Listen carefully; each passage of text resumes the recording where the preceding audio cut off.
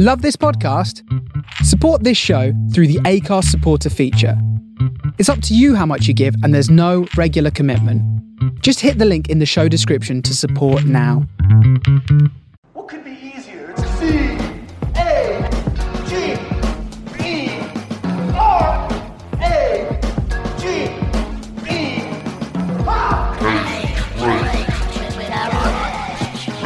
Nicolas Cage podcast. That's all you have to do! Hi, hello, how are you? It's Daryl, and welcome to Cage Rage, a Nicolas Cage podcast. It's episode 38.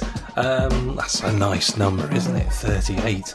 How have you been? How's your week been? You know, the usual questions. The weather, that's a bit rainy, isn't it?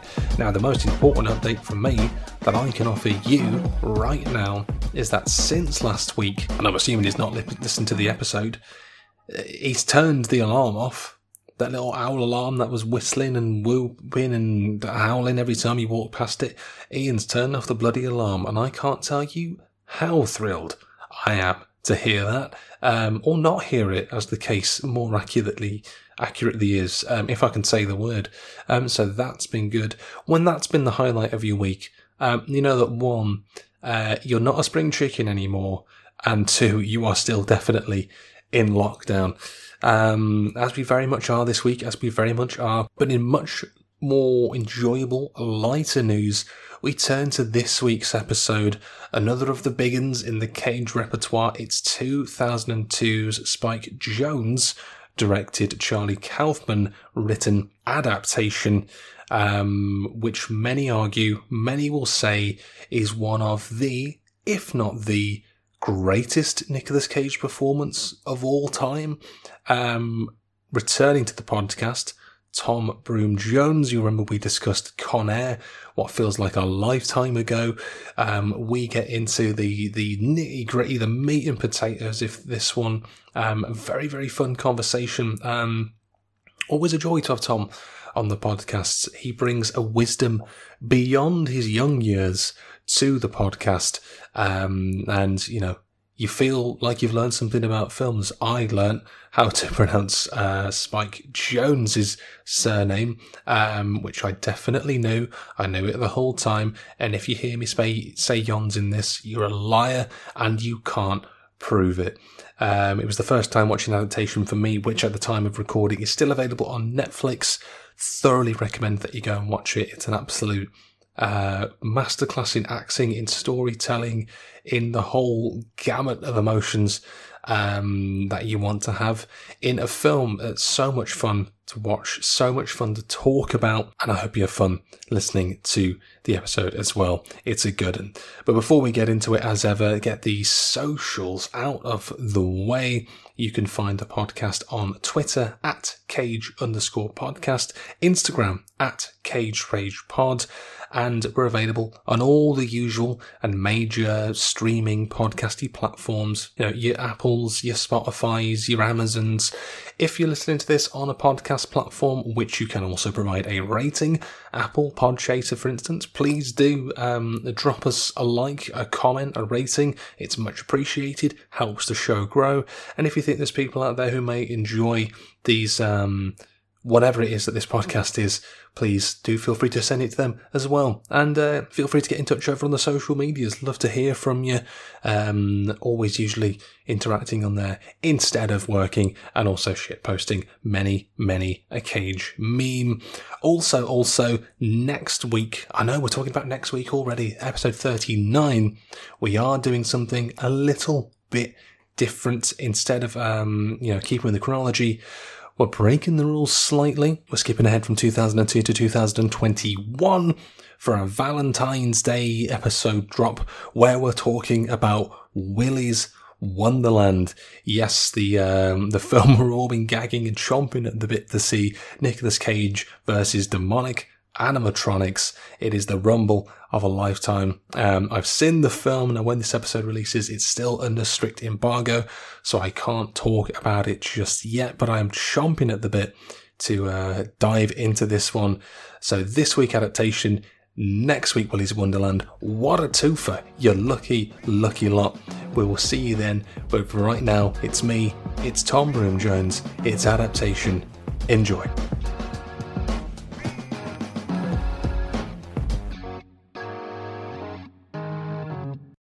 We continue along 2002 this week with the critically acclaimed comedy drama Adaptation.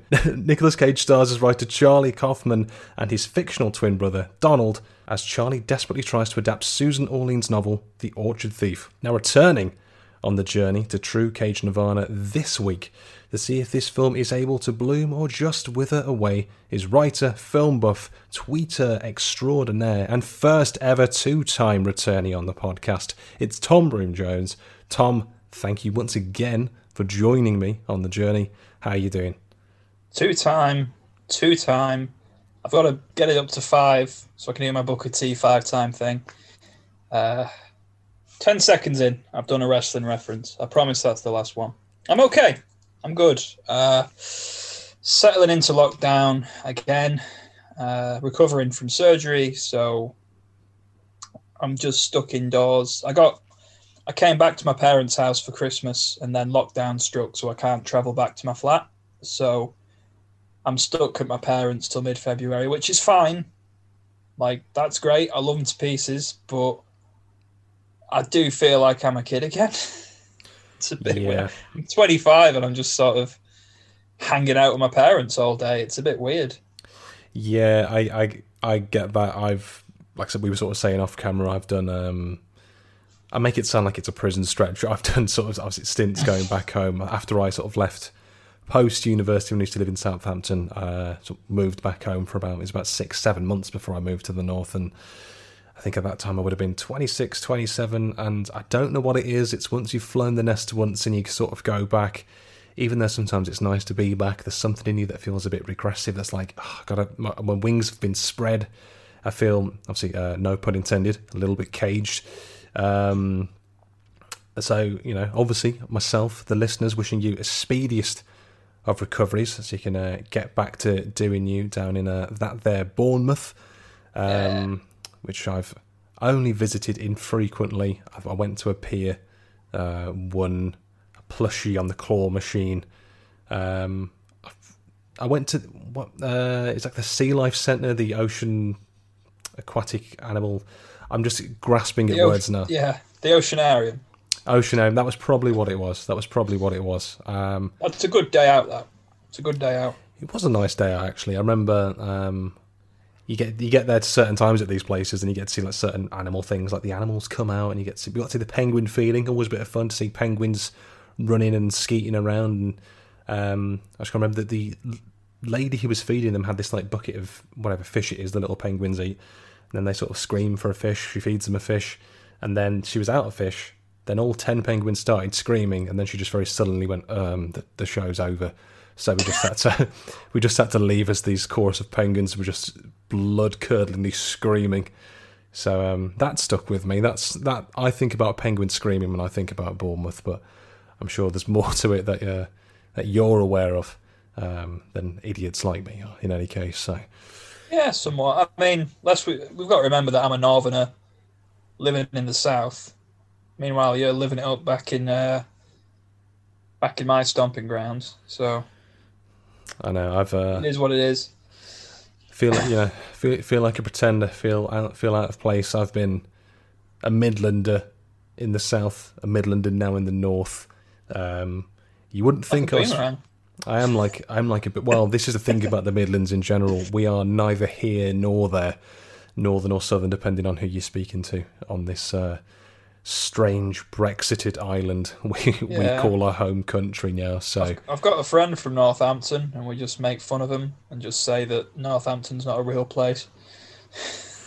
There's, at some point the North and Southern Hamptons are going to have to fight to be the true dominant Hampton. But I did my time in Southampton. I did my stretch. It's kind of a weird thing. So I went back there about a year or two after I'd left, and it was one of those weird things. I was like, oh, did I sort of pine for it? But it's like closure going back to the south. I was like, no, I'm very good in the north now. And hashtag not an ad. the north. What a lovely place. What a lovely place. Oh, yeah. Lovely people. Went up there to see my gran last year, and it always feels nice to go back. I've not lived up in the north since I was 11 years old, but I remember it very clearly, and my accent's not gone anywhere. So every time I go back, it is a bit like, oh, everything's kind of the same, but a bit different. This is weird. That building wasn't here last time I was here. Stuff like that. But I do get a nostalgia for it. Yeah, I think from living in Leeds, the only thing that seems to change, I think, obviously, other than the horrible thing of venues and such and whatever else has to keep closing down because of, let's just say, government incompetence for nearly 365 days and the rest. But yet, various donut delivery places keep opening. It's that thing, obviously, Zuckerberg's listening to all of us. When you have a chat about something, then it pops up on your advertisements. And they know what I like because I placed an order for some this morning because what else am I doing in lockdown? The only people I will open the door to at the moment is Amazon delivery drivers and Deliveroo delivery drivers. And God bless them as a service. I do find that the further north you get, the more of an abundance of deep fried sweet treats you find. Going all the way to Scotland and you get the deep fried Mars bar, which is the sort of the pinnacle of that food group, if you will. Yeah, the deep fried independents, the one sweetness they can't yet have, as much as they pine for that sweet, delicious taste. Mars bars they will have to settle for now. But in terms of lockdown, obviously for me it's been a case still cracking on with the cages. Obviously this week we turned to adaptation, which I know last time you were on the podcast we were talking about Con Air. You referenced as being a top tier Cage film for yourself. My favourite Cage film. Well, my favourite film that he's in, because I think there is I made a point of this on my last appearance. There's a clear line in the sand between a film that Nicolas Cage is in and a Nicolas Cage film. There is a big difference. Yes. Yeah, that's definitely something that's been almost a mantra on this podcast since you voiced it, and it's been always interesting to look for those distinctions of Cage film, a film that Cage is in. Sometimes it's a film that a Cage is in that almost becomes a Cage film, and sometimes vice versa.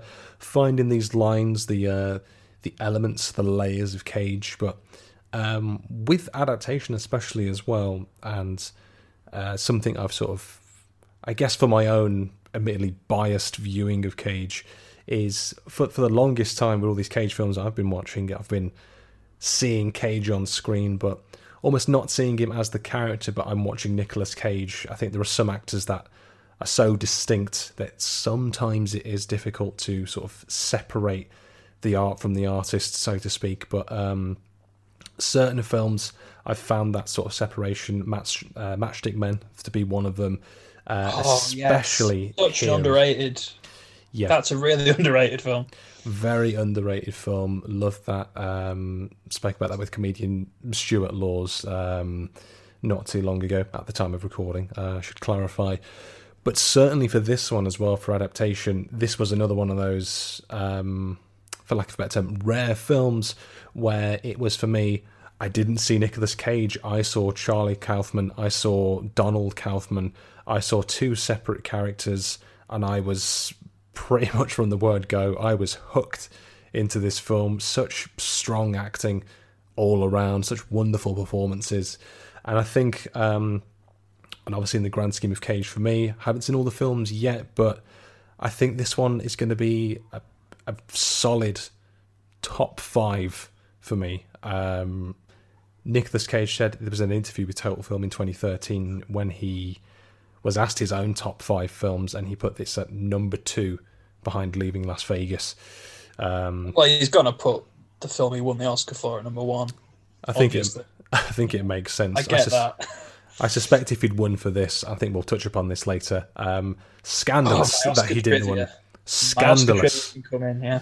And that is what I'm carrying on, Tom. Scandalous that he didn't win any awards. Glad he got the nominations. He said, in his own words, I was a little nervous about the masturbation sequences, but I thought it would give me a chance to do my take on what I admired so much that Jeremy Irons had done with Cronenberg when he played the twins in Dead Ringers. Adding, I wanted to play twins. I thought it would be a marvellous challenge, and the best compliment I got after playing Charlie and Donald Kaufman, I got a handwritten letter from David Cronenberg. He said, hats off to you. So that meant a lot to me. So, that's awesome. Shout out David Cronenberg, man. Shout out to David Cronenberg. So obviously, for a number of reasons, this film meant a lot to Cage. But as we were sort of saying there, and this is where your Oscar trivia comes into play, this critically acclaimed film, so many nominations, a lot of awards, especially in supporting categories, for Meryl Streep and Chris Cooper, that's the one. Chris Cooper, across sort of BAFTAs, Oscars, Golden Globes as well. But interested to get your sort of take on sort of the nominations or this the awards he's got as well. So the three leads all got nominated: Cage for Best Actor, Streep for Supporting Actress, Cooper for Supporting Actor. Chris Cooper actually won the Oscar. He won the Academy Award for Best Supporting Actor for this film, which I love, because this is a very strange film to give awards attention to, but at the same time it's not. And I'll delve into this more later on, because it somehow simultaneously is both a really conventional film and a very unconventional film. Yeah. Charlie Kaufman has this way of writing that very few can imitate, and a lot of people hate it. Mark Kermode, my favourite film critic, really doesn't like Charlie Kaufman's films. Really? Yeah, he has a real sort of ongoing feud with him that stems from Charlie Kaufman, I think, calling him like an arsehole or something in an essay. I can't remember. Wow. Yeah, I can't remember where the beef comes from, but I hope they can squash the beef, because I feel like two of my parents are fighting, and it's a bit sad. But yeah, Chris Cooper won the Oscar for this one, and I think rightfully so. Off the top of my head, I couldn't tell you who else was nominated in that category that year. Nicolas Cage. Now, he was up for Best Actor, and he lost to Adrian Brody in The Pianist, who was 29 years old. And to this day, Adrian Brody is the youngest winner of the Academy Award for Best Actor. And I would say that since The Pianist, since that Oscar win, not really done anything else on that level. He's had a good career. He was in King Kong, Peter Jackson's King Kong. He had a really good, memorable role in... what was it? Yes, memorable. The Grand Budapest Hotel. He was in Peaky Blinders. He's done well, but... The Predators film as well, Lest We Forget. Yeah, I think looking at him... Yeah, I just remembered how good Predators is, actually. Predators was a good film. Yeah, but Cage has done better.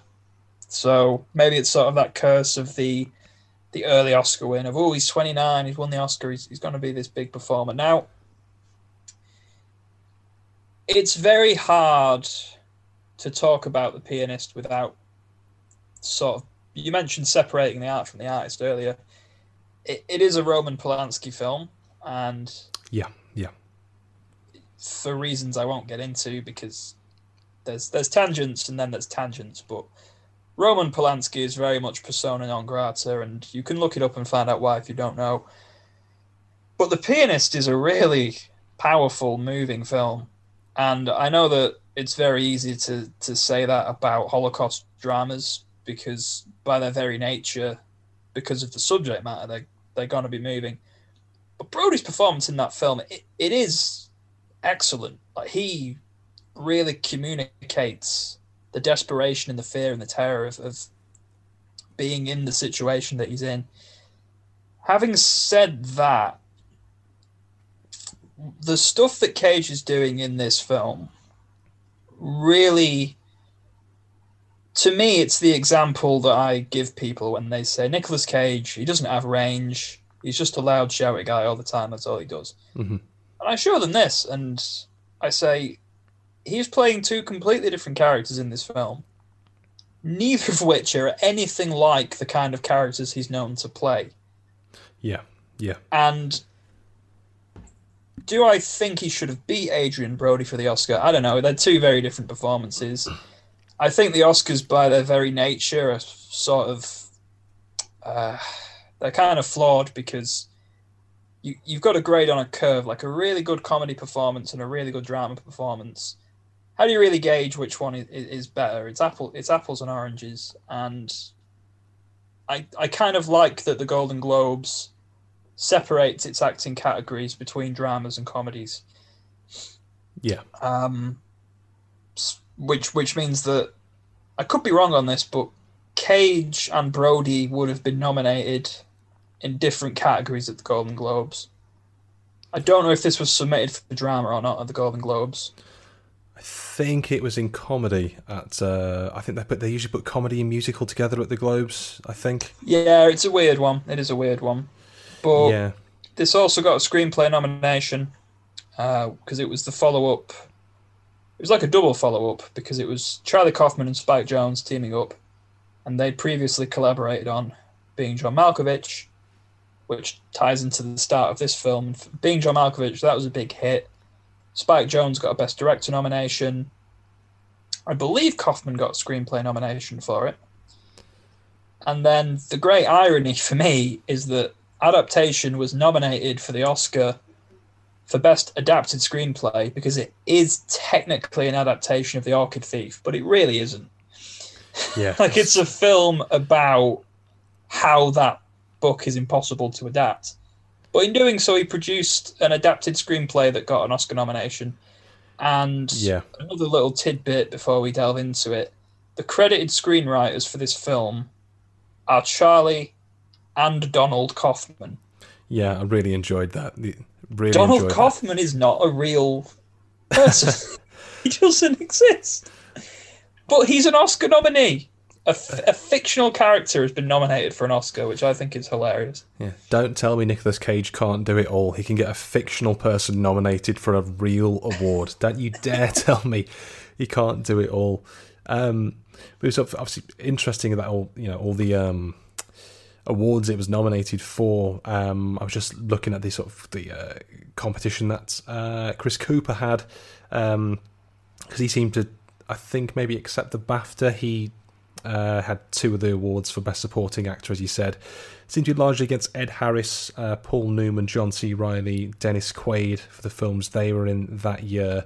Was Paul Newman, was that Road to Perdition? Road to Perdition for Paul Newman. Yep. The Hours, Ed Harris. Chicago, John C. Reilly. Far From Heaven, Dennis Quaid. With Nicolas Cage. Far From Heaven's that's a really good film, actually. That's some good competition that year. Yeah, it's a Todd Haynes film. It's, sorry to get all film nerdy on you, but it's like a tribute to the old melodramas of Douglas Sirk, and it's a very beautiful romantic drama with Julianne Moore in it. Highly recommend that if you like love stories. Definitely one to check out. I mean, it looks like Charlie Kaufman won at the BAFTAs for Best Adapted Screenplay. We know good writing. We know the BAFTAs when get we it see right. The BAFTAs, they're on the ball. Always have been. Always will be. With the big three, the Oscars, the Golden Globes, the BAFTAs. Nicolas Cage was up for Best Actor in all three. It looks like at the Oscars, as we mentioned, he lost out to Adrian Brody for The Pianist. For the Golden Globes, he lost out to Jack Nicholson for About Schmidt. Don't agree with that. At the BAFTAs, it was Daniel Day-Lewis he lost out to for Gangs of New York. And of course, Meryl Streep, Best Supporting Actress at the Golden Globes as well. I get it, but like Gangs of New York, it's very much a carry job. I don't know if anyone here has seen it, but it's very long and I love Scorsese, but Day-Lewis is the sole highlight of that film. Maybe that played into why he won the awards, because he made it worth watching. I don't know. It's a good performance, but Day-Lewis has 3 Oscars, or like he can share. He's got enough. Share. He's got enough. 3 Oscars, 5 BAFTAs, something ridiculous. I mean, aside from that, when we start looking at all the film festival as well, IMDb says there were 65 wins cumulatively, 100 nominations. Of course, this is including all the film festivals, so various wins for screenplay, supporting acting. Spike Jonze, Charlie Kaufman get a few in there as well, as they should. Meryl Streep and Chris Cooper sort of sweeping a lot of supporting categories, but just the nod for Nicolas Cage, which I think, obviously I'm going to say he should have won because I am openly biased that he's the greatest actor of our generation. I will never retract that unless he does something heinous like a murder. Even then, depends who he murdered and why. If he broke into a prison and killed Harvey Weinstein, I think that'd be worthy of a humanitarian award. Well, he should do. I'm getting a bit ahead of myself. I recently watched Army of One on Amazon Prime, which is the story of the real-life Gary Faulkner, who had a vision from God to go and capture Osama bin Laden. Obviously, this was a role that Nicolas Cage was born to play. But this was a film, unfortunately, that was... the Weinsteins put their horrible, rapey little hands all over and did a lot of editing. So Nicolas Cage said he's not sort of happy with the finished product because the director didn't get the final cut, and so they had to try and do a lot of editing in camera when they were filming as well, but they still got their grubby little Weinstein hands all over it. So he should murder Harvey Weinstein. I said it, I'll say it again. Nicolas Cage, deliver us all from evil, please. I don't think anyone's going to try and cancel you for saying that Harvey Weinstein should die. There's one person on the planet that deserves it. I mean, come on. Hey, if we're looking for the worst of the worst, get the fuck out of here. That's all I'm saying. Obviously, talking about sort of acclaim as well. Rotten Tomatoes, whether you adhere to it or not, 91% on Rotten Tomatoes. This is actually Nicolas Cage's 4th highest rated Rotten Tomato-y film, tying with Raising Arizona and Teen Titans Go to the Movies. I can guess, is the highest one Spider-Verse? Spider-Verse is definitely one of them. I would have thought that would be the highest one. I think Spider-Verse was up there. Trying to think of what the other one was. I think Leaving Las Vegas might have been up there as well. Red Rock West, that was up there actually. That was up there. Yes, so it's from sort of first... Actually, I'll do it the other way around to build tension, obviously, even though I've already given one of them away. Adaptation was number 4 with 91%. Face Off, 92% in third. Moonstruck, 94% in second. Okay. And the one, obviously, I've already mentioned, Red Rock West, 95%. I think if we're talking about underrated Cage films, that's definitely up there. That's a really good film, Red Rock West. One of those... actually, going back, touching back on something you said as well, when you want to show films to people that prove and get this, let's be honest, ridiculous argument out of the way that Nicolas Cage can't act. Adaptation. Bollocks is what it is. Absolutely. Adaptation's up there. Red Rock West is up there. Matchstick Men as well for me. That has to be in the contention of these are the films that prove to you he can act. Bringing Out the Dead. The only time he's collaborated with Scorsese. I know, and I think that was the only Scorsese film of the 90s that didn't get any award attention. Which is ridiculous because it's really good. I know. Better than Gangs of New York, I can tell you that. Fuck you, Daniel Day-Lewis. This has become the anti-Daniel Day-Lewis podcast. Yeah, I think if I cancel as many other people as I can before they come for me, take as many people down with me as possible. Didn't Mandy and Phantom Thread come out in the same year? I think they did. Oh, we can get... If I come back for Mandy, we can do a whole Mandy versus Phantom Thread thing.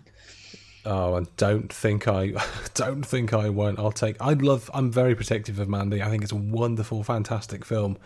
Phantom Thread's bloody good as well, actually. So I should probably.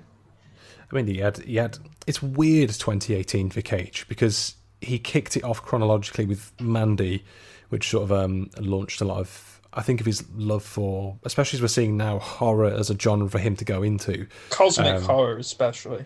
Cosmic horror. Obviously, we've got Colour Out of Space. We've got Willy's Wonderland coming up this year as well. But in the same year of 2018, not only did we get Teen Titans Go to the movies and Spider-Man Into the Spider-Verse, we also got the film 211, which is, as it stands, the only film that Nicolas Cage has ever disowned. So wow. That's a low bar to clear as well. It's weird, strange year, 2018. Strange year by all accounts. But this guy was in Deadfall, and that's the film he disowned. It's, I mean, yeah, it's like it's like you can make the argument that there are some films maybe he should have distanced himself to a while ago. Deadfall, though, weirdly, as bizarre and trash as it is, Nicolas Cage, it's such a bad film that Nicolas Cage is the only redeeming thing about it because he's so over the top in it. And to this like Daniel Day-Lewis in Gangs of New York. So, yeah, more like Daniel Day Deadfall. As we've established, they're actors of equal value. Exactly. Nicolas Cage's character in Deadfall equal to, or less than, no, more than Daniel Day-Lewis in Gangs of New York. What was the number one Rotten Tomatoes film? We never established that. The number one Rotten Tomatoes film for Cage, was that, sorry? Yeah, was it Into the Spider-Verse? Red Rock West. Where's Into the Spider-Verse? I'm surprised. I could have sworn that was ludicrously acclaimed. Actually, I wonder if it's not there because he's more of a supporting role in it. Oh, it's his lead roles they're going by. I think so. If it was there, that actually has 93%, so that would have come third. It's actually the same with The Croods: A New Age, 94% on Rotten Tomatoes. So a lot of animated films would be in his top 5.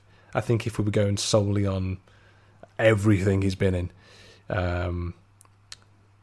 So I think we sort of take it with, Rotten Tomatoes, you sort of take it with a pinch of salt, but adaptation, like we're saying, should be up there. I'm sort of looking into this on sort of Box Office Mojo as well, because that keeps like a chronological history of films and their box office performances. This one sort of, when it released in 2002, December 6th, barely registered at the box office. This flew under a lot of radars. It debuted at number 17 in the box office, unable to top Die Another Day, which was in its second week at the box office at number 1, and it released the same week as Analyze That and Empire, which both charted higher. So it, by all accounts, didn't move the needle. Had a budget of 19 million. Box office takings were around 32.8 million, just shy of 33. So, let's say a fantastic film that's got the nominations and awards, viewings, which quite rightly it should have had, but there just didn't seem to be an audience for it. I do feel bad for the marketing department because how would you? I've never seen the original trailer, but how do you market you can't market a film like this because it's not really a wacky comedy. It's an introspective meta drama about the creative process and how difficult the bullshit of screenwriting essentially is what this film is about.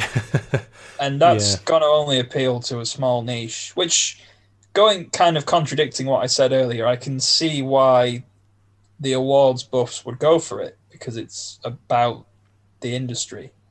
Yeah. Like with Birdman. Birdman won Best Picture and Best Director and all these awards, and while it was a fantastic film, it was very much about the industry of acting and of production. So stuff like that tends to rub the Academy the right way. Yeah.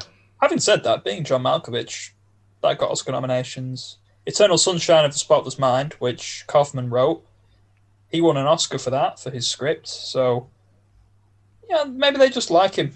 Maybe he's one of the few incredibly talented people that the Oscars have actually legitimately recognised.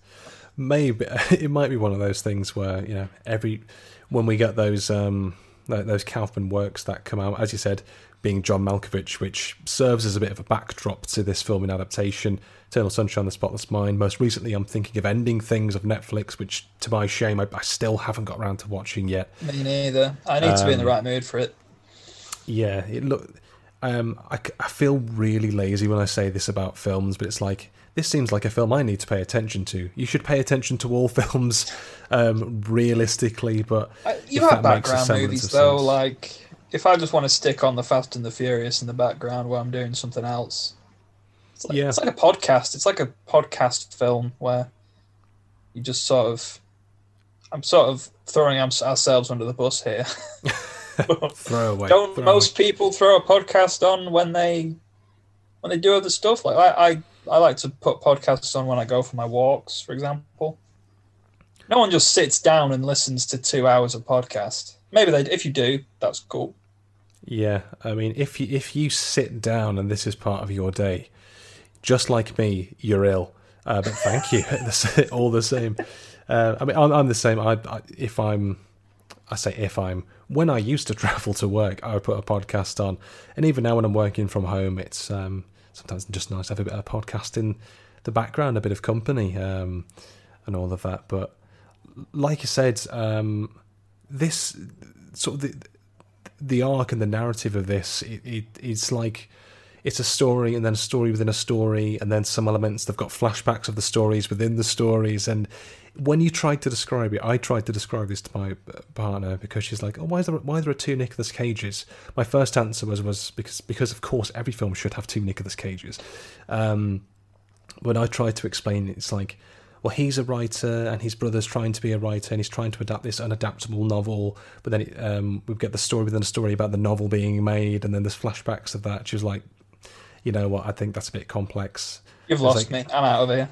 Yeah, and I was like, understandably, it's a difficult one to describe, and on paper, I think in the hands of a lesser writer and a lesser director, in the very capable hands of Spike Jonze with this one, everything. Sorry, I need to stop you.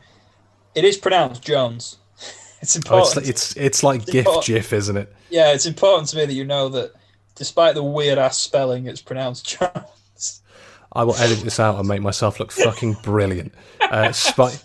So, in the capable hands of Spike Jonze. In the capable hands of Spike Lee. Fuck. Of Spike Spiegel from Cowboy Bebop. In the capable hands of Spike Jonze. My apologies. And that's what's going to get me cancelled. Fucking Daniel Day-Lewis. It's a film that it could easily fall apart because there is a lot of things going on. But watching it, everything worked. It all made sense. I didn't feel lost when I was watching it. I could keep with it. And looking into the film as well, obviously, as we touched on, this was based on Charlie Kaufman's real struggle to adapt The Orchid Thief. So he wrote himself into the screenplay, and then it became a screenplay about him struggling to write a screenplay about an adaptation. So the film we're watching just becomes the film that we're watching. It's like very odd. It's a weird experience. It's weird, and then you see the elements when he's like, oh, we need to put this in. I need to tie all of history together to write about flowers. And he's like, we need to go through the creation of mankind, and it's like that montage you see at the start with all sort of like the lava and the dinosaurs and everything. It's like, oh, the thing that happened at the start of the film he's mentioning now, he's making this. We're watching him create this film. We're watching this film originate in front of our eyes. He said as well that apparently, and I think this is what they sort of touch upon in the film with I think it's his agent or something saying, yeah, it's been 13 weeks, 14 weeks, and we haven't seen anything, so we need to get that script over. It's my life. Basically, we've seen that blank page and the flashing cursor before. But he added the elements, obviously the fictional twin brother, exaggerated other elements, and apparently he didn't show the producers a finished script until he handed them the script of the film that we saw, because apparently he'd made so many drastic changes to, I think, what he expected they wanted. He feared that they would reject the idea, and even though Spike Jonze supported it, Kaufman believed that this would actually end his career. How wrong he was. But you get that backdrop, and a lot of the neuroses you see in the film make even more poignant sense of his struggle. These quite literal beads of sweat, the hatred he has towards himself, saying like, you're a fat, ugly loser, the self-doubt, sort of the folly of man almost. But it was just like I said, a wonderful, weird experience watching this film. There was and I think this is a lot of credit to Cage as well, but the anxiety was palpable in so much of it. So just wonderful performances all round. And I'm, now I am a huge fan of this film. A lot of Cage films I sort of watch and think, okay, I'm glad I watched it. Obviously, in some ways, I'm obligated to watch it, but this is one of the few I came away from and was like, I want to watch this again. I want to watch it a second time, see if there's anything like I missed that I can sort of pick up on again. But and as you said again last time we chatted, this is top tier film in the Cage archives for you. I guess, and hopefully not to make this sound like too much of a la-di-da kind of question, but how did it sort of make you sort of feel, I guess, when you're sort of watching it and going through these motions that he's going through?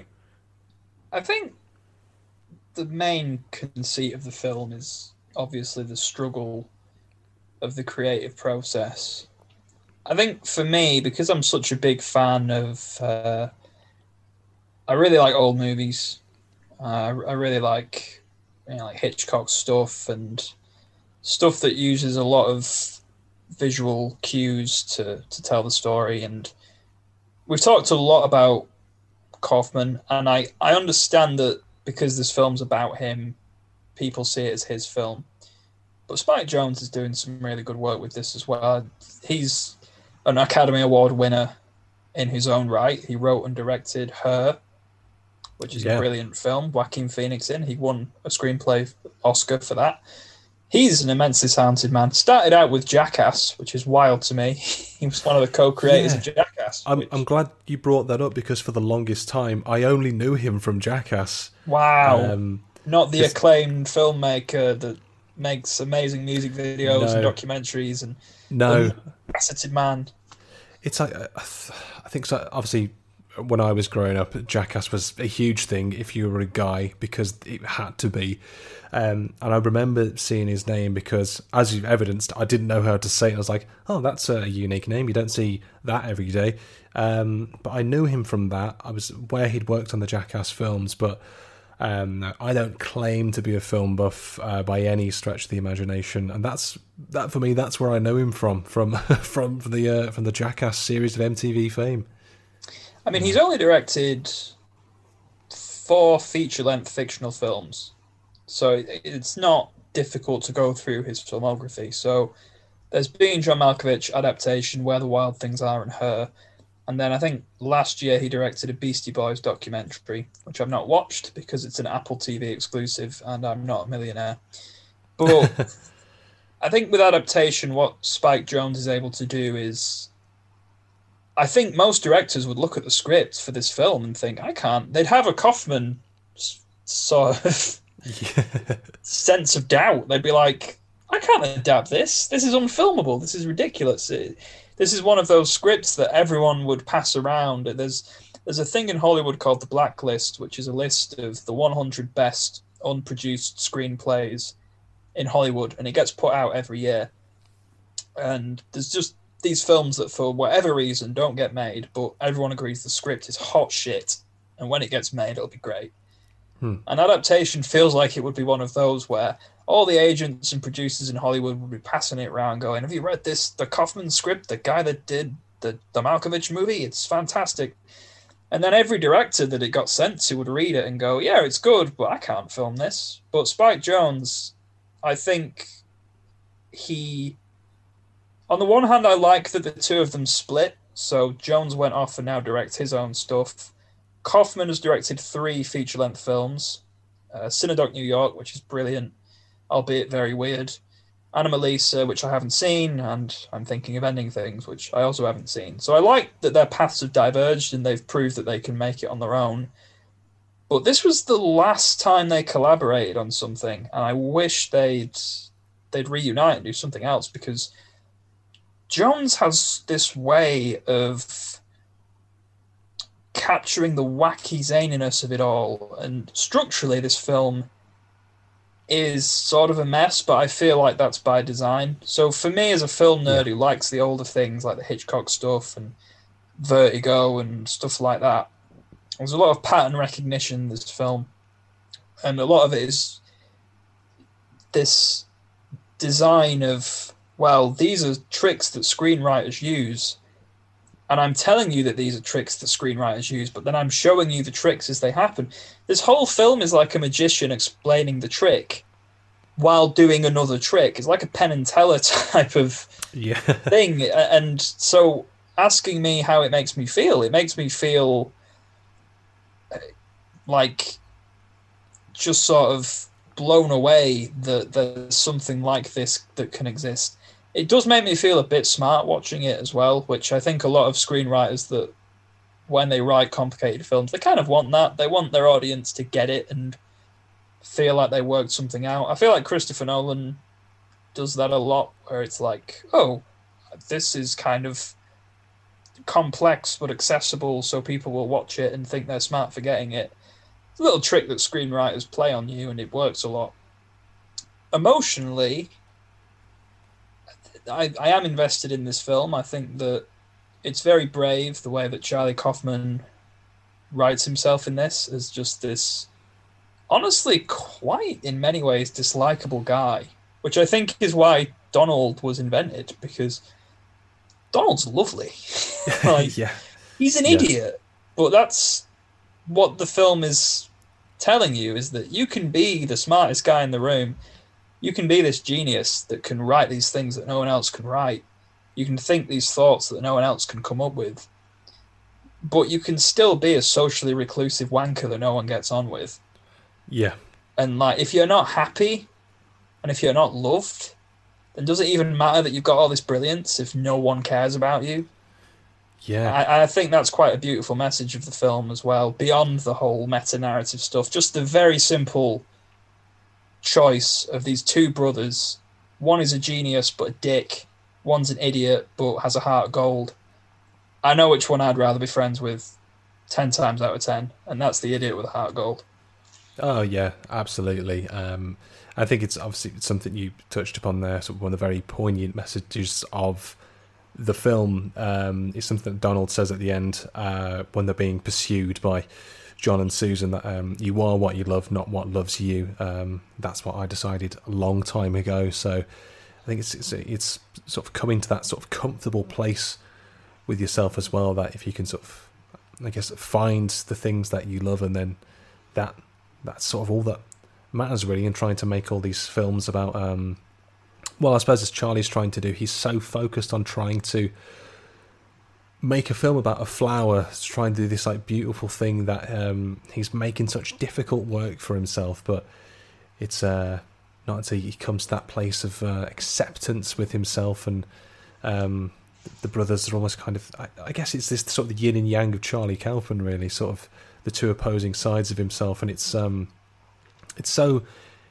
well done, because obviously they're identical twins, and it could have been, I guess, easy to make them very similar, but they're so distinct in their personalities, sort of different yet the same in many aspects, and obviously Donald being the fictional brother. Obviously, what I'm about to get into is obviously a bit of a spoiler for the end of the film, which I think by this point, if you're not aware that the spoilers are discussed in this podcast, then what are you doing? When Donald does die at the end, that got me.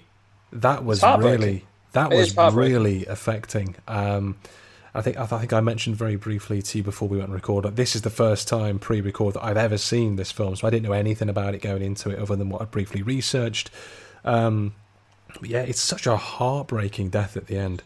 And he's sort of singing like, imagine me and you, to his brother, trying to keep him awake. It's you know, like I'm just there, sort of like with my food, going like, just trying to like keep it together. I was like, God damn, this. I wasn't expecting it. That got me. But it's such brilliant. Again, I can't like not praise the acting enough in this. And again, you know, like I say, with the supporting cast as well, so strong all around. You were touching upon sort of Joaquin Phoenix earlier there as well. He nearly had Chris Cooper's role of John LaRoche. Interesting. He nearly got the part, but he actually had a meeting towards the end of, I guess, like pre-production with Spike, and said, look, I'm wrong for the part. He took himself out of the running. It then goes to Chris Cooper, and he gets the awards as well. So I think from an acting standpoint, Phoenix could have done it, but I think having an older guy like Cooper was, I think Cooper was in his early to mid 40s. Don't quote me on that, but I'm pretty sure he's like late 50s, early 60s now. And I think having an older guy and someone closer to him and Meryl Streep being similar in age really works. And I think at that point, Phoenix, he was just coming off Gladiator. He was this fresh-faced sort of new kid on the block.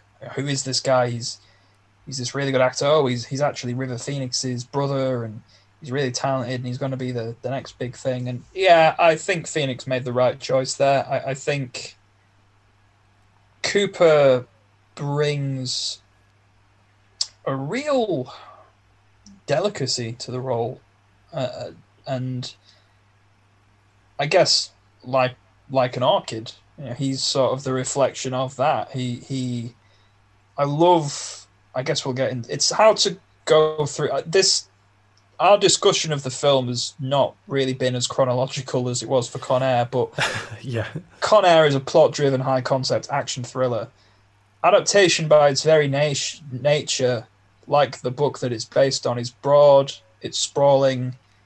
Structurally, it's very odd. It's hard to go through this film beat by beat and break it down because it is a collection of moments. But I love towards the start of the film where you first meet John LaRoche, where he's going through the swamp and he's got the Native Americans with him, and they find the orchid and they don't rip it out of the branch. They cut the branch off and they carry it back with them, and they get stopped by I guess like a gamekeeper, like a warden. And he says you can't take stuff off this land. And LaRoche talks about how there was a court case between a local native man and how technically this land is not historically the property of the state, it's the property of the local native tribe.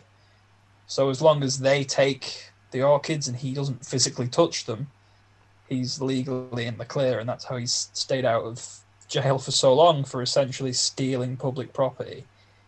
And I really like that. It establishes straight away he's an educated man, he's a well-read man. He's not this country hick idiot, which is sadly a preconception that a lot of people, including Meryl Streep's character, make about him when they meet him. Yeah. And the film, like at the very, very beginning, we've got the Nicolas Cage voiceover. We've got the sort of 2001: A Space Odyssey evolution of man kind of sequence. Starts with nothingness and then ends with the birth of a baby. There's a brilliant gag in the film where it shows lava and volcanoes and it just says Hollywood, California, 3.5 billion years ago or something. Yeah. That got a laugh out of me. I forgot about that gag. That's a very funny joke. And we start with like handheld footage on the set of Being John Malkovich. John Malkovich himself is there. It's this. If you haven't seen Being John Malkovich, there's a scene. Well, first of all, the film is about a portal, and if you climb through it, you're in the head of John Malkovich. Yeah, it's weird. But go with me on this. But there's a scene in that film, spoiler alert, where John Malkovich himself climbs through that portal, and he ends up in a world where everybody is John Malkovich. So the film starts with John Malkovich on set, and he's surrounded by extras dressed up as John Malkovich. And if you haven't seen that film and you sit down and watch this film, it's not going to make any sense whatsoever what's going on. And it's documentary style. You see the first assistant director, the cinematographer, and then we meet Charlie Kaufman, only it's not Charlie Kaufman. It's Nicolas Cage playing Charlie Kaufman. So straight away we know, oh, okay, this is set in the real world, but it's an odd parallel world where the stuff is the same but a bit different. And then he goes home. We meet his brother Donald, who's writing a screenplay. And I kind of get Charlie's resentment of Donald, because he feels like Donald's trying to step on his toes and do a thing he's not fit to do. And he's thought, well, if my brother can do it, then I can do it. But at the same time, he could at least be supportive of him. You know, it really upsets me how... I think that's why Donald's death is so tragic, is that for the majority of the film, Charlie is really cold to him. Yeah. Donald loves Charlie with all his heart. He absolutely adores him. He worships the ground he walks on. Yeah. He's a hero to him. And all he wants, I think, is just...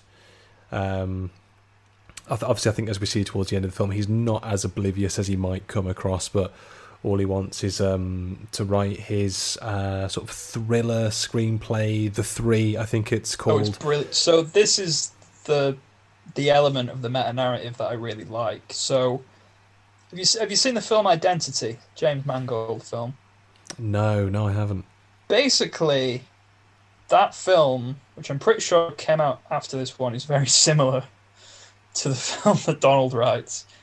So Identity is about like 6 people, and it's a slasher flick, and they get picked off one by one. And then at the end, the twist is that it's all taking place in one person's head. And right, it's the classic, I want to say multiple personality disorder twist, but multiple personality disorder, if I just want to get on my soapbox a bit here, that's not the name of the condition. It's called dissociative identity disorder, or DID.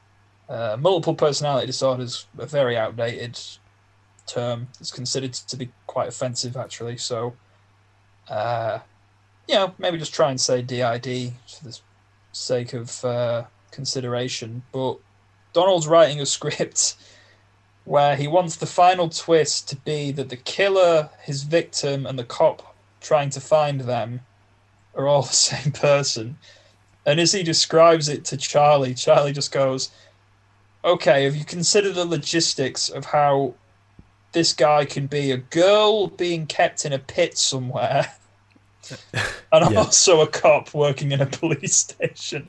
And Donald doesn't get why that's a problem at all. He's like, yeah, but that's the big twist. And it's like, and he's just not getting it.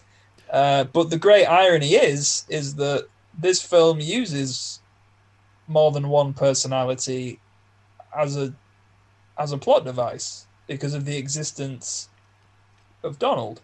Donald's not a real person in our world. He's a real person in the nature of the film, but in the film he is representing a fragmentation of Charlie Kaufman's personality. Well, there's 2 ways of reading it. You can see Donald as a separation of elements of who Charlie is, or you could go another way and see him as Charlie expressing what he wishes he was. I think there's 2 ways of reading into it. Yeah, I'd agree. Maybe it's a bit of both, but that's what I say about this film being both conventional and unconventional, in that it uses the trope of the multiple personalities of taking one person and expanding them into many. It uses that trope, but then it also breaks down for you succinctly why that trope doesn't work ever and has never worked. It didn't work in Fight Club. It kind of worked in Split, but most of the time it doesn't make sense. Yeah. It's the way they I think obviously Charlie's sort of deconstructing a number of things. Obviously he's saying that, you're talking about, as he says in the film, multiple personality disorder. You haven't thought about the logistics. It's lazy. Everyone does it. But then later when he finally goes to that 3-day seminar with Robert McKee and very sheepishly says, how am I supposed to write when nothing happens in the world? And then Robert just loses his shit. It's like there's brilliant. wars, there's famine, there's so much shit going on in the world, and you're going to tell me there's nothing? And he's as he's going through the voiceover on the road, he's saying, what am I doing here? I'm a loser. I shouldn't be here. I should be home going the script. And he's like, and voiceover is lazy. I don't want to catch any of you using voiceover. And then it just stops. I thought that was really, really wonderful as well. It's a great cameo. Brian Cox walks in, steals the show, leaves. What more can you say? Outstanding. Tears the house down. It says, God help you if you use voiceover in your work, my friend. And then afterwards, when he has the drink with him at the bar, he gives him the inspiration, or at least some inspiration. He says, you've got to put work backwards, you've got to put drama into your script, you've got to find the ending, don't you dare bring in a Deus Ex Machina, and the change must come from the characters. And he does all of those things that he tells him not to do.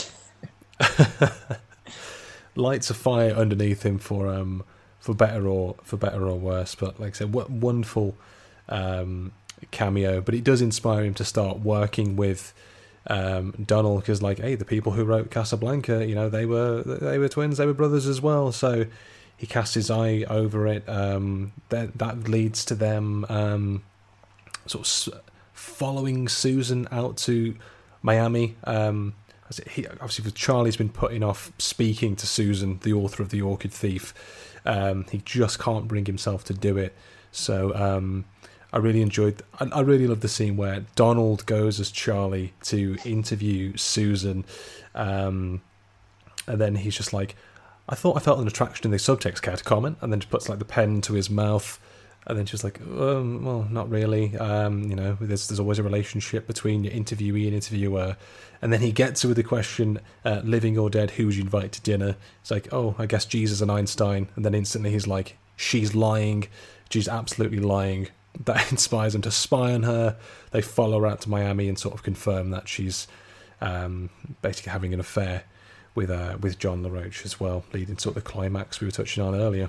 This is what I like about the film's structure, is the first two acts leading up to the finale are almost self-contained stanzas. You're cutting between Charlie's life of him having this sort of newfound fame, I guess, after being John Malkovich. Everyone wants to know what he's going to do next. He's unsuccessfully trying to pursue relationships. He's so unbelievably socially awkward. There's, oh my God, one of the hardest scenes to ever watch in anything ever. He's at a diner and he meets a waitress there and she sees him reading The Orchid Thief. She's like, oh, I love orchids. Then we cut to, in his brain, of her leading him into a forest, kissing him. She takes her top off, and then as she's doing that, cut to Nicolas Cage, hog in hand, masturbating in his bedroom. And not for the first time. Yeah, and a number of times, obviously we cut to the visual thought in his head that the way he's quantifying stuff is he's just making love. He's making love to the Tilda Swinton's character, who's in charge of the adaptation, to Meryl Streep's character instead of interviewing her, the waitress. A lot of the way that he deals with stuff is just by whipping his hog out, jerking himself raw, and hopefully not getting interrupted by Donald about his screenplay. His screenplay that is psychologically taught. But yeah, he goes back to the diner, and the waitress is nicer to him because, I'm going to give a PSA now, just for people that maybe don't quite get how social interactions work. But waiting staff are polite to you because it's their job to be polite to you. Yeah, and they're probably nice people, but 99.99% of the time, they're not trying to be your friend. They're not looking for you to ask them out. It's just leave them alone. Just leave them be. Let them do their thing. Yeah. And no one gave Charlie Kaufman that memo, so maybe I can prevent this situation from happening in the future. But he's he's going to an orchid show to learn more about them, and he asks her if she wants to go, and she just has this mortified look on her face, like, Yeah. and he instantly realizes that he's fucked up, and he goes, "Oh, I'm really sorry," and she just walks off, and that scene just sums up Charlie in a nutshell. It's like, oh, dude, like, I understand that you really want a partner and a companion, but you don't do people. And his films do make me wonder how he views, because I believe he's married. Pretty sure I think he's so. married. Married with kid, I believe, from Wikipedia. And his wife must watch his films and wonder, because probably his most famous script, Eternal Sunshine of the Spotless Mind, is about a couple who erase each other from the other person's memories. Like, they fall out so badly that they actually brainwash each other so they don't have to think about each other again. Being John Malkovich that film is about really toxic relationships. A lot of the characters in his films are quite emotionally stunted and not good with other people. So, God knows how he managed to get married. I'm not trying to insult him. I don't know the guy as a person, but just based on his work and how he depicts himself in this film. Yeah. Maybe he turned on the Donald charm. Maybe he switches to Donald with people. Maybe that's what he does. Maybe that's what it is. Like I say, the sort of Jekyll Hyde, yin yang existence of Kaufman. You know, or I suppose if there's anything to be gleaned from that, I'm coming for Daniel Day-Lewis. You're apparently coming for Charlie Kaufman. We're picking our fights in 2020. One of my favourite screenwriters, and I've just decided that I'm going to fight him. That's what's happening. I'd probably win. He doesn't look like he can throw hands. You've got a lot of UFC MMA knowledge under your belt, which I think would come in handy. Oh God, those are the worst. I'm telling you now. People that watch combat sports and think they can fight, oh gee, they are the worst people. I mean, I've only got a lifetime of wrestling under my belt. So when I'm locking, I'm collar and elbow tie up with in a fight. Then you try to hulk up and no sell, and you're like, why isn't this working? Why can I still feel pain? I'm being hit with a lead pipe and it still breaks my everything. And I'm still in a coma. What the hell? This isn't how the fictional sports told me life would go at all. Damn you, Woolworths VHS WWF tape section. Rest in peace, Woolworths. Oh, God. Rest in peace, the Woolworths pick and mix. Rest in peace, the Woolies. only place you could get a WWF VHS tape back in the day. I remember when I got, and this is a tangent here, Royal Rumble 2000, arguably one of the greatest pay-per-views. Oh my God, if not that's the best Royal Rumble show ever. Got that on VHS, watched it religiously. Had WrestleMania 16 with a double feature. I want to say it was No Mercy from 1999. No reason those two pay-per-views. Was that the UK I think one? it was the UK one. Yeah. No reason those two pay-per-views should have been combined in that box set, but here we are. WrestleMania 17 for many one of the top WrestleManias. And then there was, I remember as well, I think my mum got me, went to get me like a VHS gift. I don't know what the occasion was or if I'd done something to earn it, but she just saw the tape. Obviously saw WWF, like, well, that's wrestling.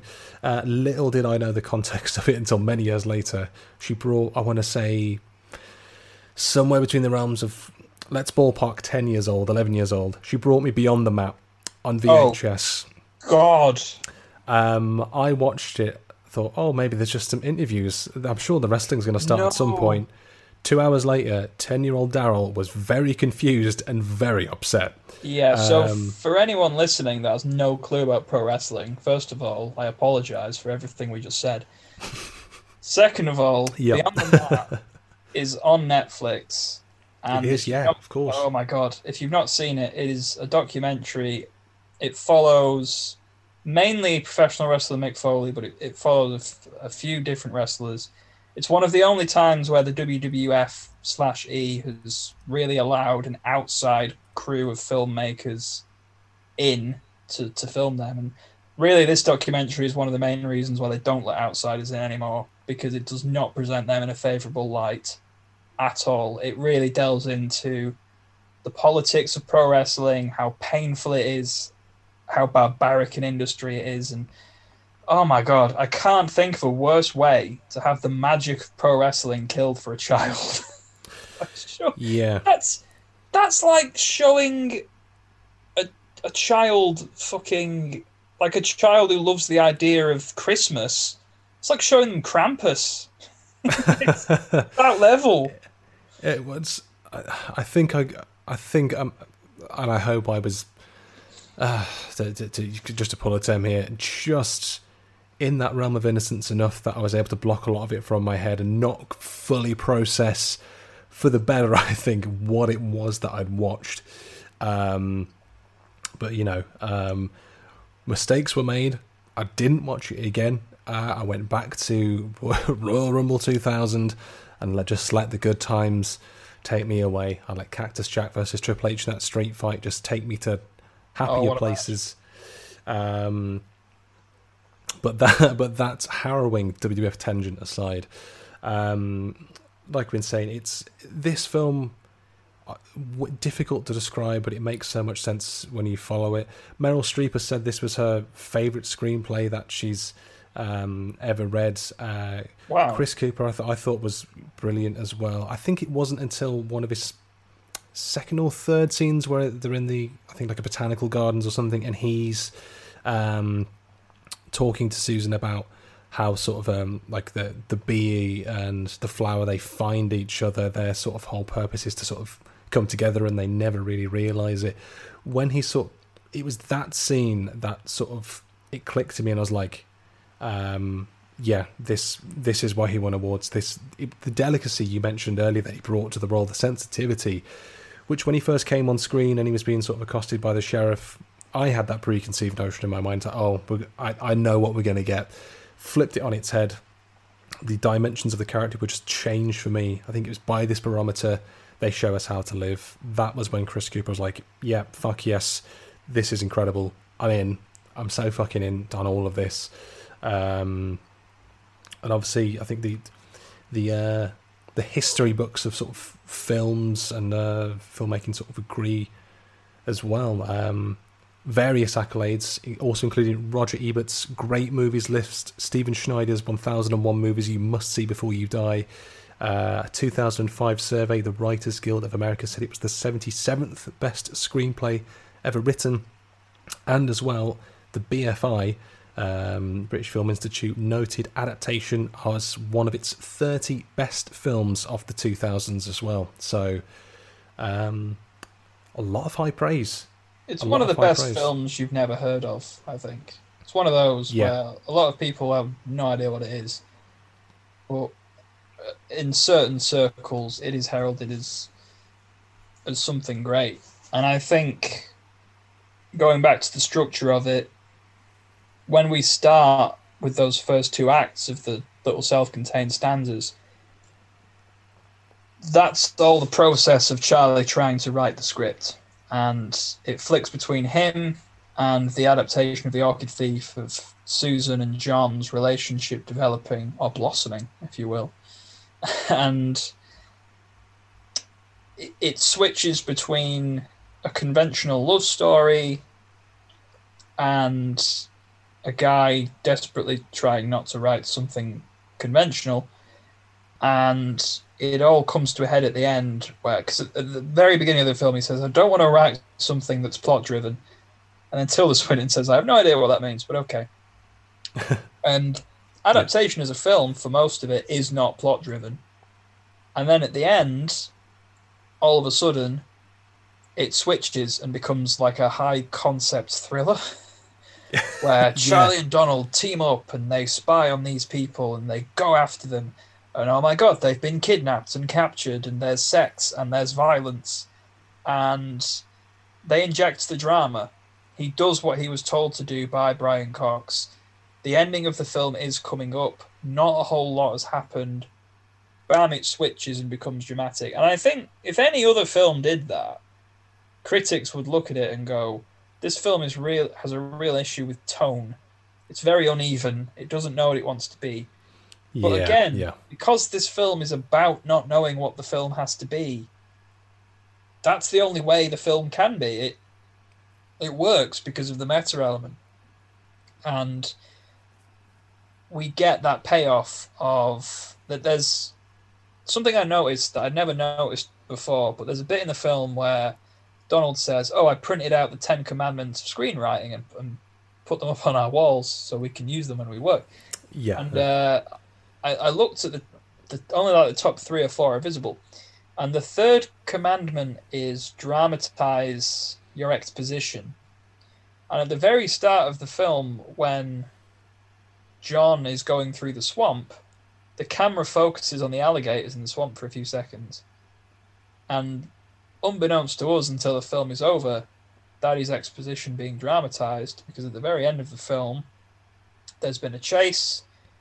Donald has sadly been killed, and John LaRoche and Susan, they're chasing Charlie through the swamp, and John has Charlie cornered. He's got his rifle trained on him, and a fucking alligator attacks him and saves Charlie. And it goes back to the conversation that he has with Brian Cox, who says, "Don't you dare use a Deus Ex Machina."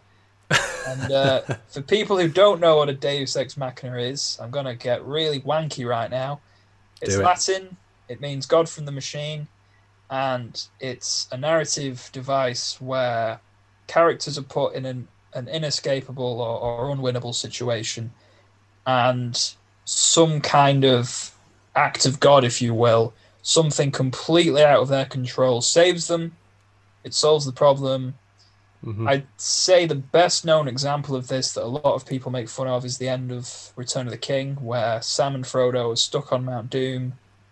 They're about to sink into the lava and burn and die, and you're thinking, oh God, oh no, they're screwed.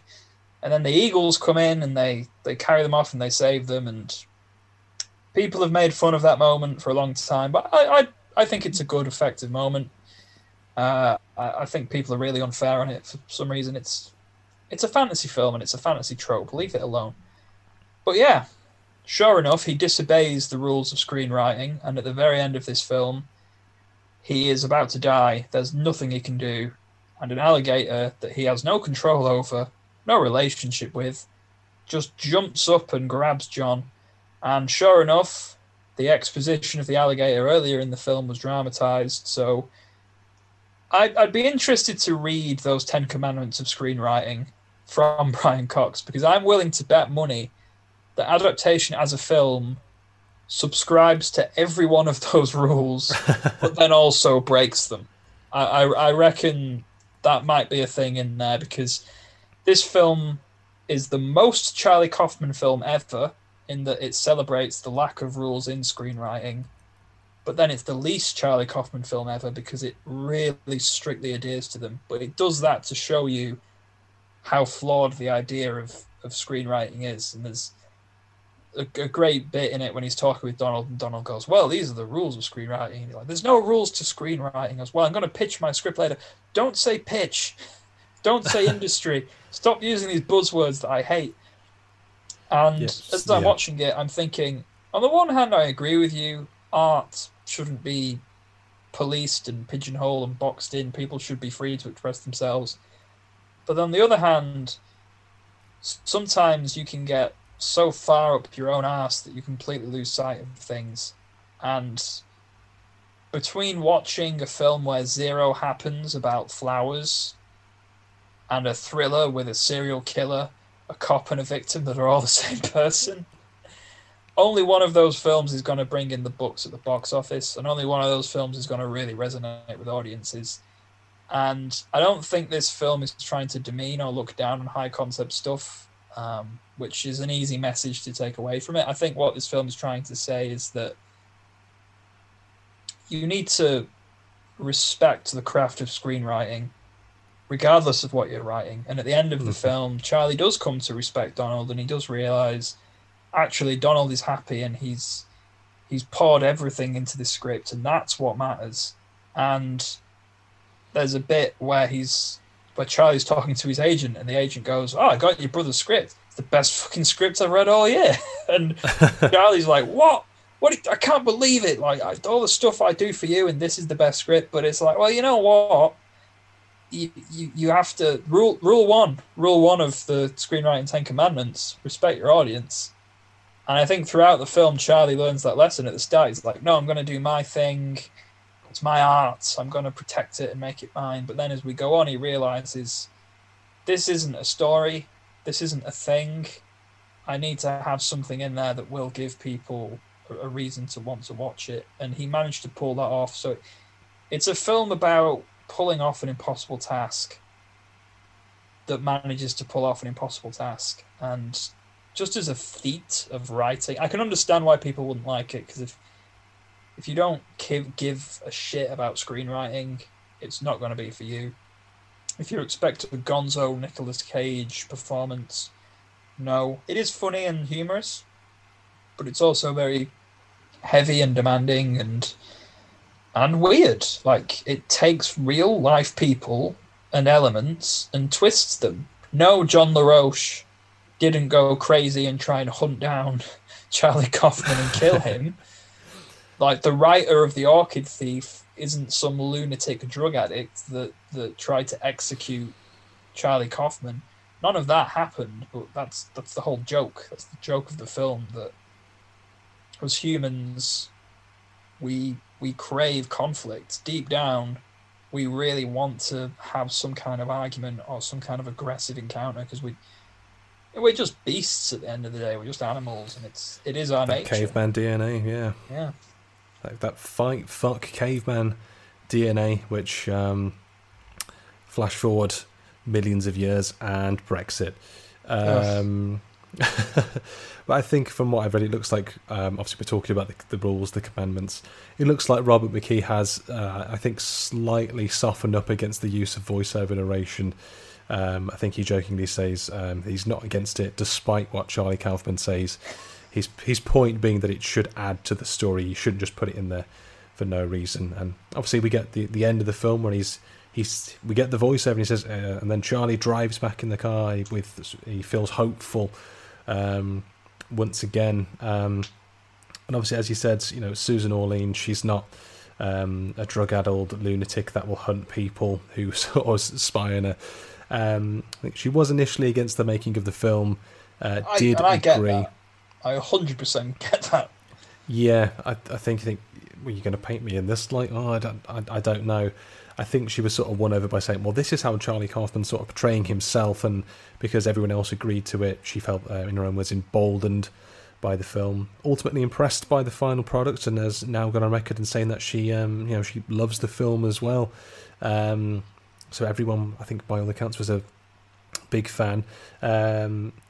The director as well, he was married to Sofia Coppola, Nicolas Cage's cousin, at the time of filming. So yes, he was. When they were filming, they were actually cousins-in-law, and that made Nicolas Cage the 9th actor in history to receive an Oscar nomination for a film directed by a family member.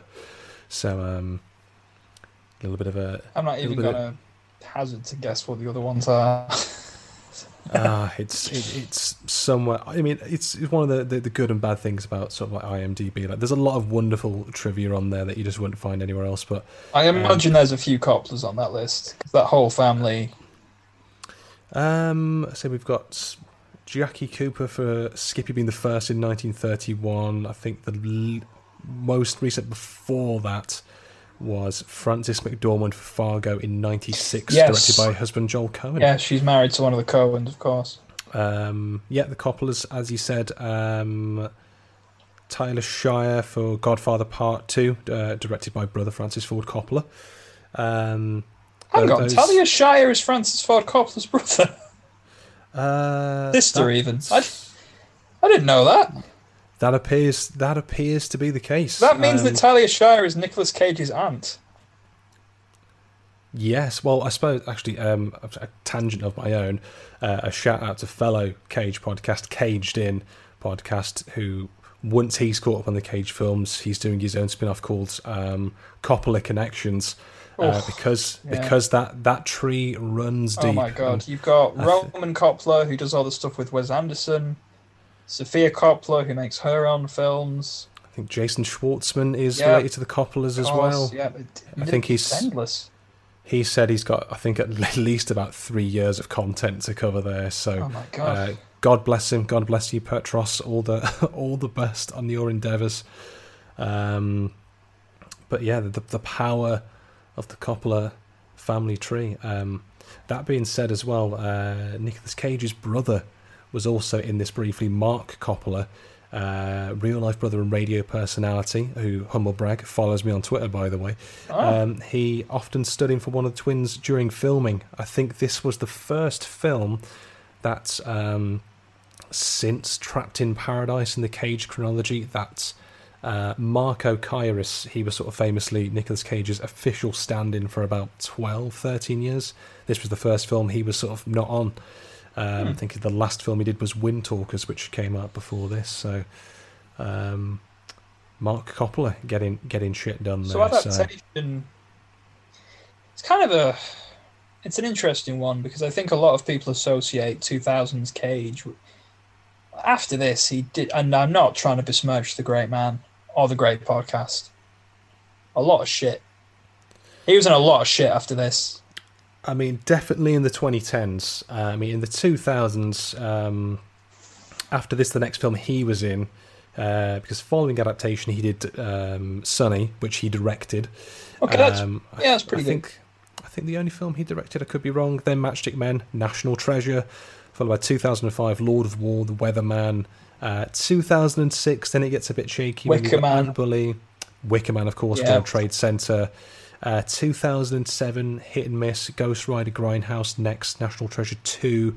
2008, Bangkok Dangerous speaks for itself, moving on. 2009, Knowing, G-Force Astro Boy, Bad Lieutenant.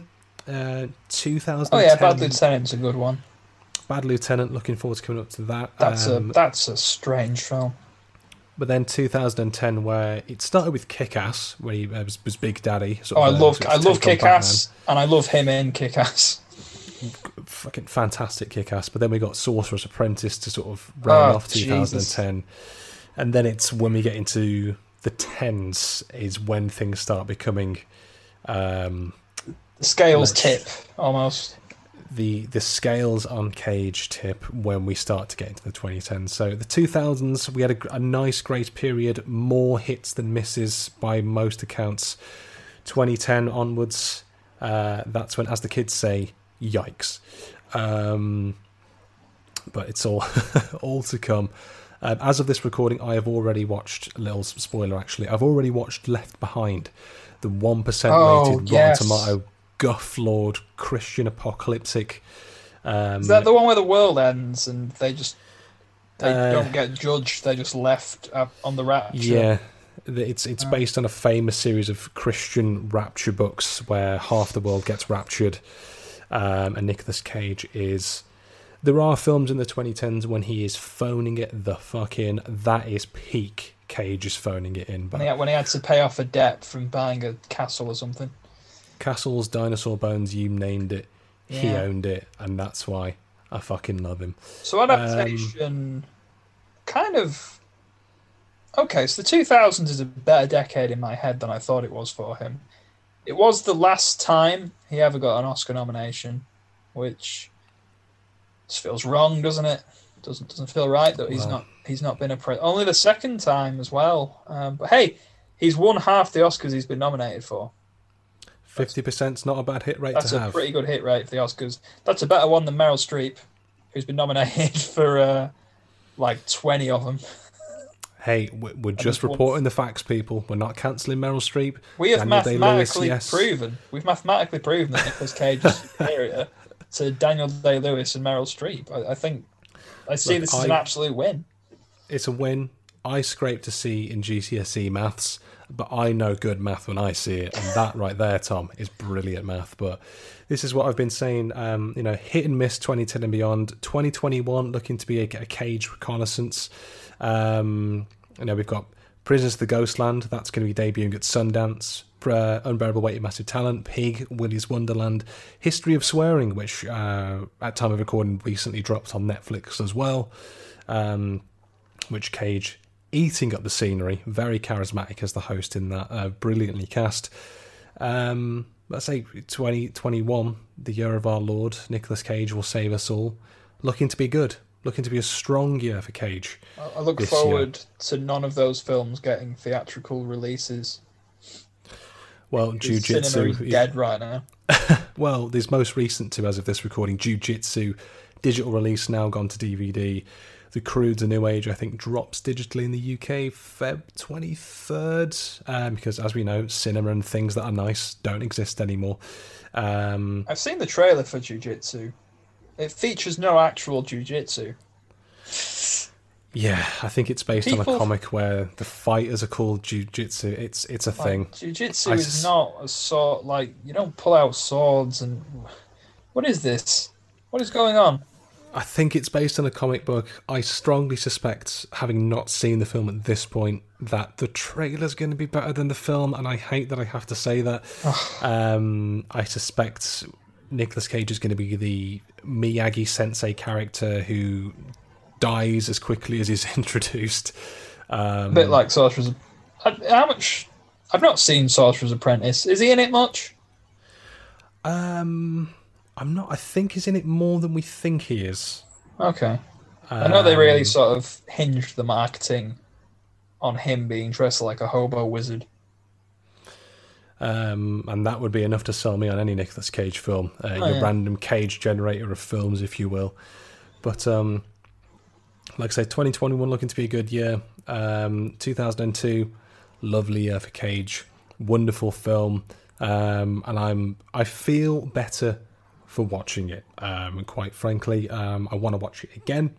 And when I find the time, I will. But I suppose just looking at wrapping up now, as you said, and as you mentioned last time you were on, Tom, adaptation, as you teased back on Con Air, adaptation, brilliant film. A damn shame that it didn't do better in the box office.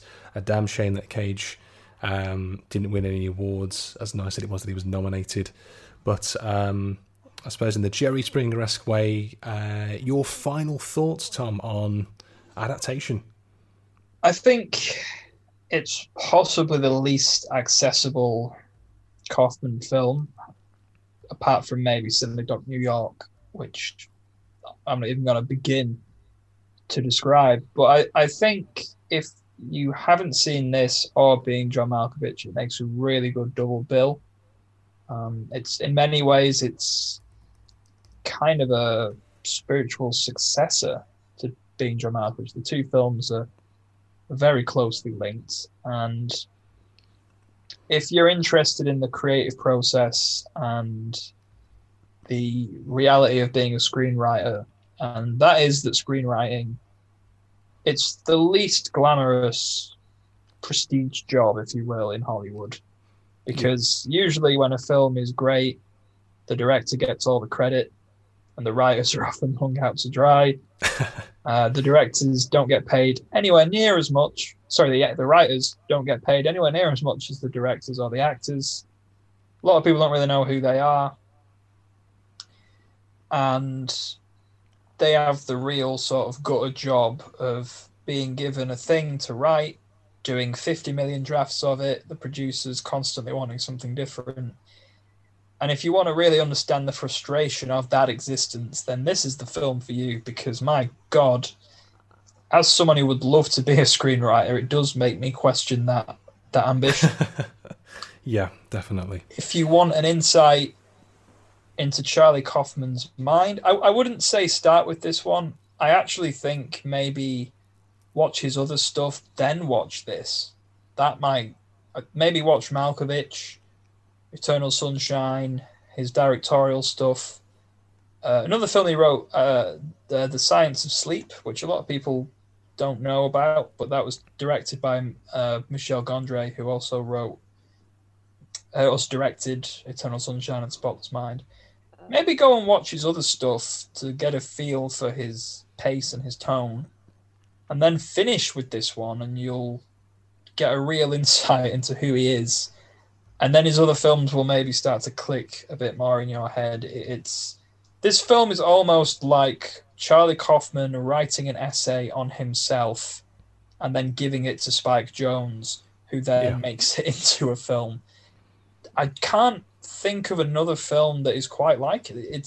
It stands on its own. It is uniquely unique. And there's just, as you mentioned, there is a point in the film when you realize that you're watching him write the film you're watching as it's happening. You're watching it being laid out. The whole idea of a creator being a god in their mind, of like, I'm going to create this world and these characters and these things, and I have total control. And he does that too. He plays that trick on you. He's able to take you one way and say, right, I'm doing this. And you're like, okay. And then he swerves the other direction. You go, aha, but I was really doing this. And you go, ah, you bastard, you got me. Oh, you're telling me all about the tricks of screenwriting and how they work, but then you get me with other tricks of screenwriting that you invented. That isn't fair. It's very much, as you said, in the hands of someone lesser, it would be a very wanky, pretentious film about, oh, I'm an artist and this is my artistry. But I think that it's self-deprecating enough that it's not obnoxious. A lot of films about making films are obnoxious as hell because a lot of the time it's directors and writers showing off how clever they are and how clever you need to be to do that job. This isn't that. This doesn't glamorize working in the film industry at all. It really highlights the reality of, actually, it's a bit shit being a screenwriter because you can be given a project that is just impossible, but because the last thing you wrote was a hit, you're expected to pull it off. Pay's not great. Yeah. The deadlines are ridiculous. It really isn't this super cool, glamorous job that everyone thinks it is. It's one of the few films about filmmaking that is actually somewhat realistic, even though it's a batshit crazy film. The elements of it that analyze the film industry, very true to life, based on conversations I've had with people in the industry. And yeah, I think if you're interested in the film industry, it's worth a watch. I think if you're interested in meta-narratives, it's worth a watch. And of course, I feel like we've not talked much about Nicolas Cage's performance, which is not to say that he's not amazing in it. It's just, this is a film where he isn't the sole focus. As an actor, I feel like Cage understood how good the script was, how talented everyone was. And as I mentioned in the Con Air review, very selfless actor who lets other people shine. He will step back and let other people shine if he needs to. Oh, yeah. Oh, my God, he does that in this film. Like, he really gives everyone stuff to work with because he's the only character that interacts with everybody else. The only actor that interacts with everybody else. Because there's quite a few big names in this. Like, Maggie Gyllenhaal is in it for, like, a few minutes. She plays Donald Kaufman's girlfriend. Yes, yeah, She's fresh off Donnie Darko at this point. She was still on the way up. But she's in it very briefly. Tilda Swinton, Judy Greer, Brian Cox. A lot of really good character actors show up in this film briefly. And Cage lets them shine. And he plays a timid, insular character who is in many ways pathetic, but in many ways is sympathetic. And then in Donald, he plays someone that you really love and believe in, and he's able to strike this wonderful balance. And I think this film and Face Off, they're the only films where Cage has played multiple roles. I could be wrong on that. To my head right now, I think so. I think so. And, could be wrong, but I think you're right on that. And in Face Off, again, like, he does a great job of playing an absolute lunatic, but then also a really dutiful, caring man. And in this, he plays two totally separate characters and just adds to his rich portfolio of range. So if you have this image in your head of what you think Nicolas Cage does and who you think he is, this is a film that could dispel that, because he is working in this film in a way that I don't know that he's ever done before or since. It's a singular Nicolas Cage performance that I think stands out. And I will go out and I'll say it, I think this is his best performance. I do. I think he is wonderful. He is tragic.